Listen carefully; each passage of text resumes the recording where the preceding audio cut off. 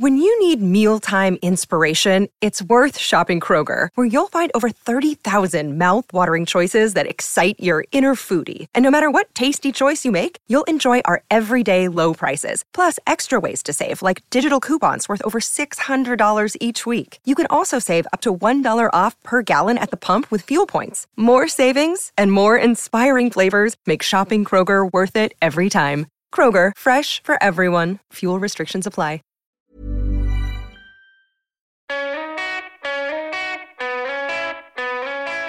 From Independent Voices, this is Double Take, a podcast in which we chat to the writers of some of our favourite comment pieces.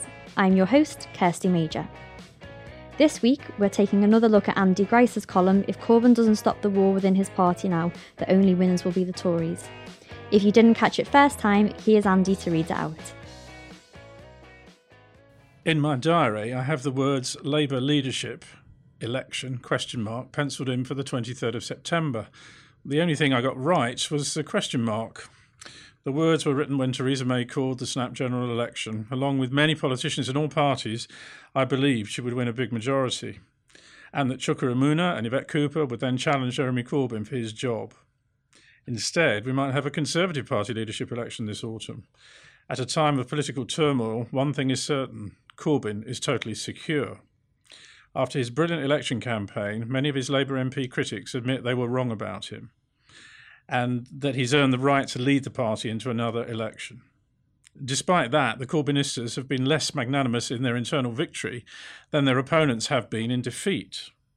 In remarks which deserved more attention, Ian Lavery, an ally promoted by Corbyn to Labour chair after jointly running the party's campaign, said Labour might be too broad a church. That was seen as a declaration of war by Corbyn's critics. If they could not accept that the party is now a socialist one, they should get out. It might have been dismissed as an isolated incident, but it's not. Corbynistas are moving quickly to cement their grip on the party. Despite a superficial post-election unity, some MPs previously critical of Corbyn have already been put on notice that they will be deselected unless they toe the left-wing line. There are plans to change Labour's rules to bolster Corbyn's position on the party's National Executive Committee, the NEC, ensure that a left-winger would be on the ballot paper in future leadership elections, and possibly make it easier for constituency parties to deselect MPs. An unnecessary battle over the rulebook will loom large at the party's Brighton conference in September. When Corbyn reshuffled his frontbench pack, only one critic, Owen Smith, was brought back into the shadow cabinet, leaving talented figures languishing on the back benches. Corbyn allies insist several critics were handed junior frontbench roles, saying it would be wrong to change a loyal, winning team. Corbyn's honeymoon with the voters continues, and he's a more assured Commons performer than before the election now. But amongst his old enemies, his honeymoon is over.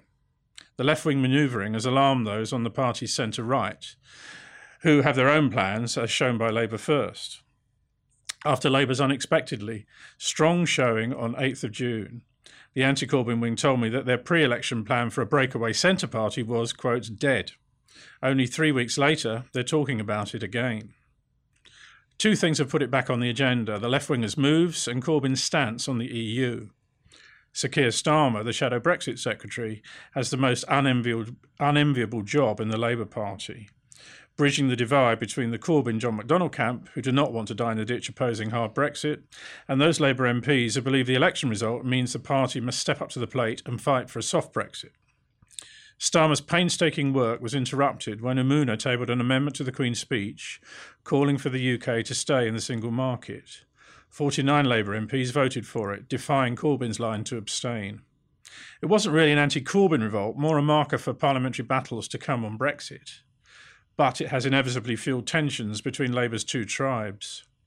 Starmer believed a consensus was possible and saw Umunna's move as premature, since pro-EU Tory MPs were never going to rebel on the Queen's speech, but might do later.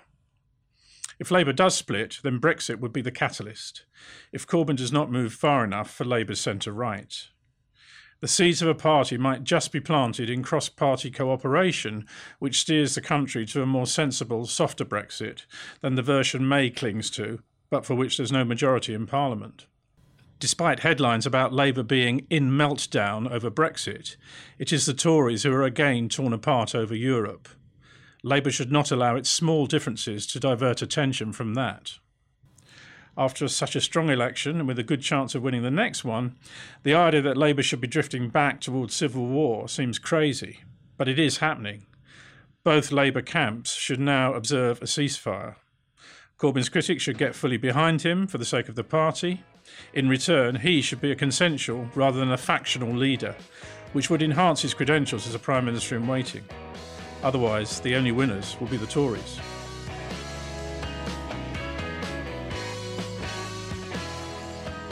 Up next, we chat to Andy about whether the war over Labour's rulebook is really as unnecessary as he makes out. Traffic jams, tailgating, pile-ups. Ugh, the joys of driving. How could it get worse? The federal government wants to have a say in what you drive. That's right. The Biden administration's EPA is pushing mandates that would ban 2 out of every 3 vehicles on the road today. Don't let Washington become your backseat driver. Protect the freedom of driving your way. Visit EnergyCitizens.org. Paid for by the American Petroleum Institute.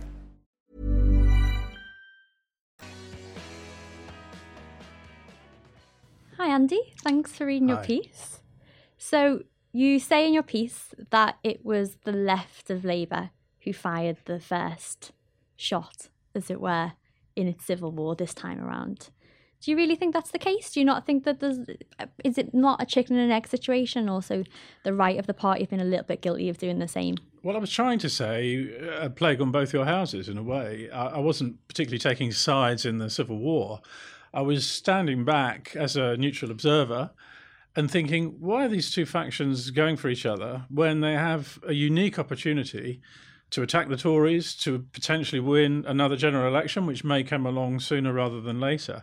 And I was astonished that the battle that we saw before the election, and frankly, since Jeremy Corbyn has been elected Labour leader in 2015, had resumed when Labour had had a good election, had done well, had won, gained seats against expectations, against their own expectations. And I was surprised that the hostility was so marked on both sides. I thought that most Labour MPs were rallying behind Jeremy Corbyn. Even the ones who doubted his ability to do well at the ballot box had to eat their own words, like some of us in the commentariat, and admit that he'd done better than they expected, and that he was secure as Labour leader, that he would lead the party into the next general election, if it comes any time soon. But it seemed to me that those on the left, the Corbyn supporters, were more anxious to resume the civil war than many of the MPs. So, yes, if I blame one side more than the other, I think the Corbynistas are, while wanting, understandably, to entrench their grip on the party, have fired the first shots in a war that doesn't really need to happen. There's no threat to Jeremy Corbyn.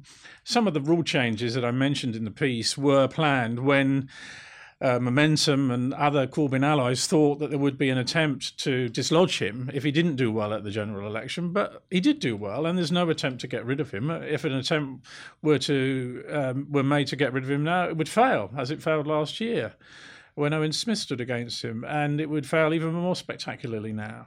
So there's no need to change the rules and rig the system to entrench his position, because his position is totally secure. It seems like there's a conflation between the Labour Civil War and Brexit. So I feel like maybe some people on the left saw Chuka Umuna's amendment to the Queen's speech as the first shot, and they were like, right, the leadership battle is back on. When actually maybe was that an issue of conscience for Chuka Umuna, do you think? I think it was much more about Brexit than it was about the internal Labour Party power struggle. So it would be wrong to see it as part of the battle between Corbyn and his internal critics, the Blairites, those on the centre-right, some of whom have never accepted him as Labour leader until now, and probably privately some still don't, but they are being loyal, given his brilliant election performance. But I think there is a problem coming down the track for Labour on Brexit. One person on the left said to me today that there is a split in the party, and it's not between left and right, it's between those who are prepared to put up a fight on Brexit and those who want to accept it. If you like, between hard Brexit and those who are prepared to accept Theresa May's version, and those who want to fight it hard and say, for example, we want to stay in the single market, like Chuka Umuna. So Corbyn did a very clever job at the general election on Brexit. He managed to ride both horses. He managed to attract votes from people who wanted Labour to take a stronger stance and oppose Brexit, and amongst working class voters who had concerns about immigration, who probably voted Leave in the referendum last year. And a lot of people thought Labour would fall between two stools and get no support, but to his credit, Corbyn managed to attract people in both camps. Now, with the Brexit legislation coming down the track in Parliament, with the negotiations beginning with the rest of the EU, it's going to be much harder for Corbyn to sit on the fence. And so, there is definitely a chance of Labour divisions coming to the fore on Brexit. But it's not anything about getting rid of Corbyn or fighting him or destabilising him. The 49 Labour MPs, led by Chuka Umunna, who voted for an amendment to the Queen's speech saying we should stay in the single market, did it largely out of principle. It wasn't an anti-Corbyn move. I think there's people who see that move as quite undemocratic, though, when you had a public who voted for, a huge increase in Labour's share of the vote this time around, and voted for a Labour which didn't oppose a hard Brexit, but neither really presented an alternative, sort of softish Brexit. And then you have people in the party like Chuka Umunna who totally oppose Brexit and want retention in the single market. And actually people didn't vote for that. That wasn't in the manifesto. So how can they then go on to say that this is the Brexit that they want to chase? Do you think there's something undemocratic about that, or are they working on principle and they think they know better for the public? Well, it's very difficult because you've got a vast majority of Labour MPs voted to remain in the referendum. But of the MPs that were elected at last month's general election, only about 100 out of 262 constituencies they now represent voted Remain. So there's a big gap between the MPs and their constituents, if you like. But it leads you back to the fundamental question of what are MPs for? Are they there to just represent their constituents, or are they there to exercise their conscience and be swayed by the arguments? It's even more complicated than that, because a majority of Labour voters did vote Remain, even though they're not piled up evenly in constituencies. So Labour is frankly split down the middle on this crucial issue, the biggest challenge facing the country since the Second World War on Brexit. And so it's been pulled in two different directions. But there's a strong argument for saying now, given the results of the general election, things have changed, even since that manifesto that you referred to, because clearly the country rejected Theresa May's version of hard Brexit.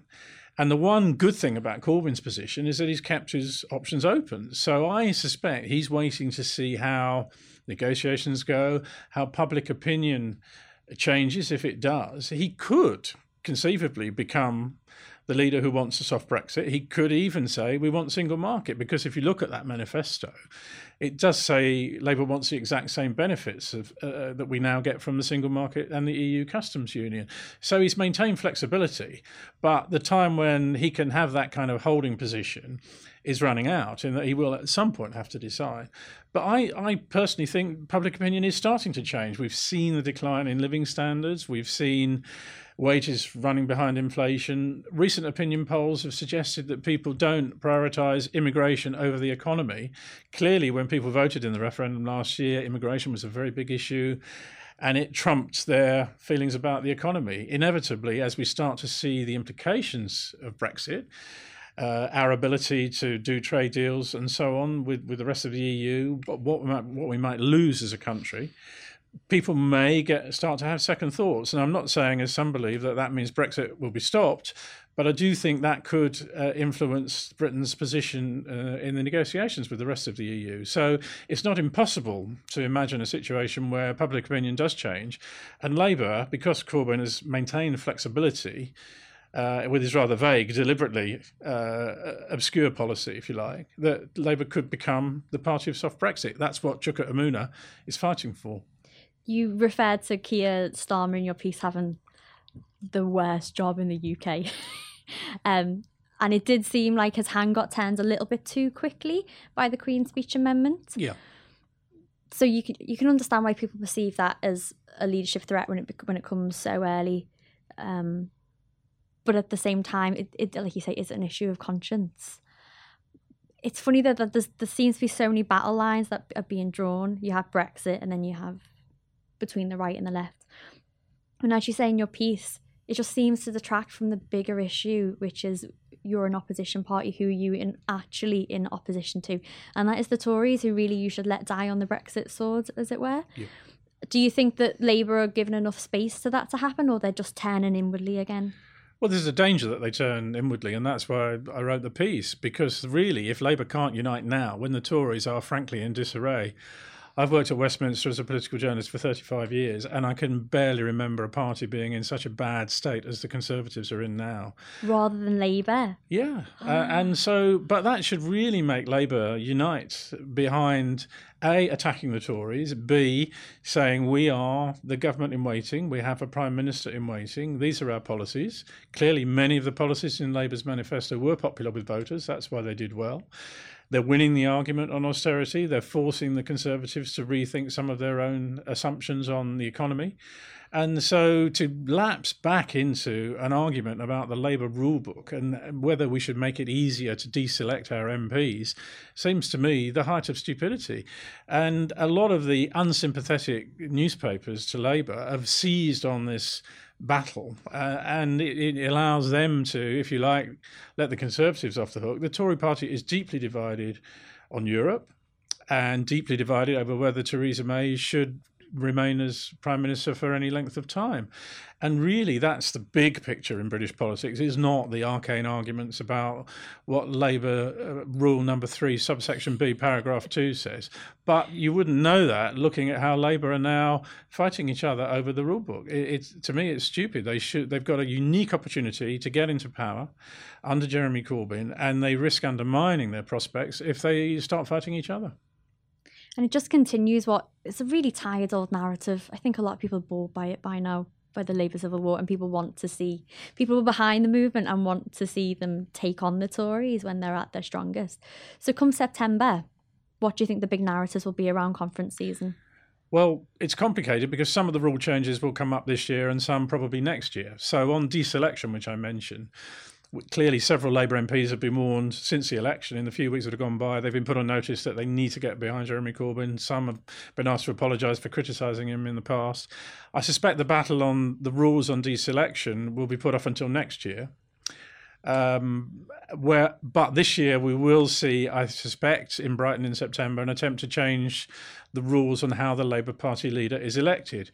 Again, this was first put up by John McDonnell, the Shadow Chancellor, a very close ally of Jeremy Corbyn. The so-called McDonnell Amendment would make it easier to ensure that a left-wing candidate got on the ballot paper when Labour chooses its leader. At the moment, the shortlist for the contest to elect a Labour leader is decided only by MPs, and anyone wanting to stand has to get the support of 15% of MPs. You'll remember that Jeremy Corbyn had to get nominations from people who didn't support his views, were not by any means on the left. In order to get on the ballot paper, they thought he had no chance of winning, and he surprised them all by winning 2 years ago. So to avoid that situation next time, John McDonnell and others on the left want to ensure a lower threshold, perhaps 5% of MPs, which would ensure that a left-wing candidate got on, or possibly to widen the franchise to allow other sections of the Labour movement, the trade unions and local parties to also have a hurdle for them to get 15% of their support, would get somebody on the ballot paper and be allowed to enter the Labour leadership race in future. But to me, it's unnecessary. It was meant to protect the left when Corbyn was under threat, and he's not under threat. So it's a distraction. The sensible thing for Jeremy Corbyn to do and the Labour Party's National Executive Committee to do when it discusses the conference is to put that off until next year and have a debate on everything next year, by which time there could even have been a general election. We don't know. The Conservatives don't want one because they think Jeremy Corbyn would win it, but it's possible that because of Theresa May's precarious position, she may be forced out. If the Tories elect another leader and Prime Minister, that would increase the pressure on them to go to the country to have another general election. So, Jeremy Corbyn could be in power in a year's time. So, again, to be distracted by these rather obscure disputes about the Labour Party rules seems not the main game for Labour. And for Tory conference, what do you think is going to be on the agenda? first of all, the activists, the members, will be feeling very sore that Theresa May called an unnecessary election and lost her majority. I suspect that their fear of a Labour government and their intrinsic loyalty, there's an old saying that loyalty is the Tory party's secret weapon, and it's true. They do remain loyal to their leader, will mean that the activists will grumble off stage, but not on the platform, and there'll be some noises off, but not many. A bit of a debate at the fringe meetings about it. But the real threat to Theresa May is that in the media's eyes, her conference is seen as a kind of unofficial beauty contest for the people who want to succeed her. Mm-hmm. So the media will be looking very closely at Boris Johnson, at David Davis, at Philip Hammond, at Amber Rudd, and similarly, the next generation of Tory MPs, people who were elected in 2010 and 2015, a lot of those Tory MPs think the party should skip a generation, not surprisingly, because then one of them would have a chance of becoming leader. They include people like Priti Patel, Dominic Raab. They're not well known to the public, but they are making a case for the party to move to the Young Turks to take over. The danger for Theresa May is that this kind of unofficial leadership stakes becomes the focus of conference and inevitably reminds us that she may not be there for very long. So it won't be an easy conference for her. Might be a last. And not that we're in the game of predictions anymore, but if you had to put your money on someone for the next Conservative leader, who would it be? It depends when the election happens. If we say it's in a year's time, if it were to happen sooner, then David Davis would be in a very strong position. The Brexit secretary, he's trusted by the Eurosceptics because he was a Leave campaigner in the referendum. But he's also winning plaudits for some of the pro-European Tories, which is interesting because he's more pragmatic about the negotiations. He's our man in the talks in Brussels with the EU 27 countries. And he's shown more flexibility than Theresa May. So my money would be on him if it comes sooner. If it comes later, then Boris Johnson, you can never entirely rule him out.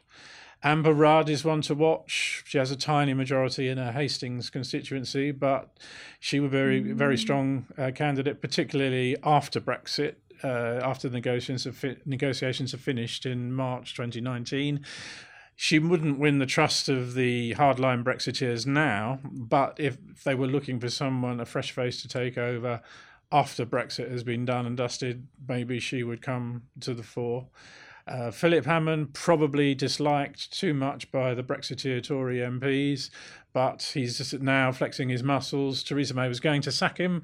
She can't sack him now because her own position is so fragile. So he's one to watch. And there'll be others coming through as well. Well, thank you very much. We'll see you in 2019. Thank you. If you like the show, don't forget to rate, review and subscribe on iTunes, Acast or wherever else you listen to your podcasts. If you want to share your thoughts on the episode, you can tweet me at Kirsty_Major. Double Take is produced by Helen Hoddenott. Holly Baxter is the acting editor of Independent Voices. See you next week. Traffic jams, tailgating, pile-ups.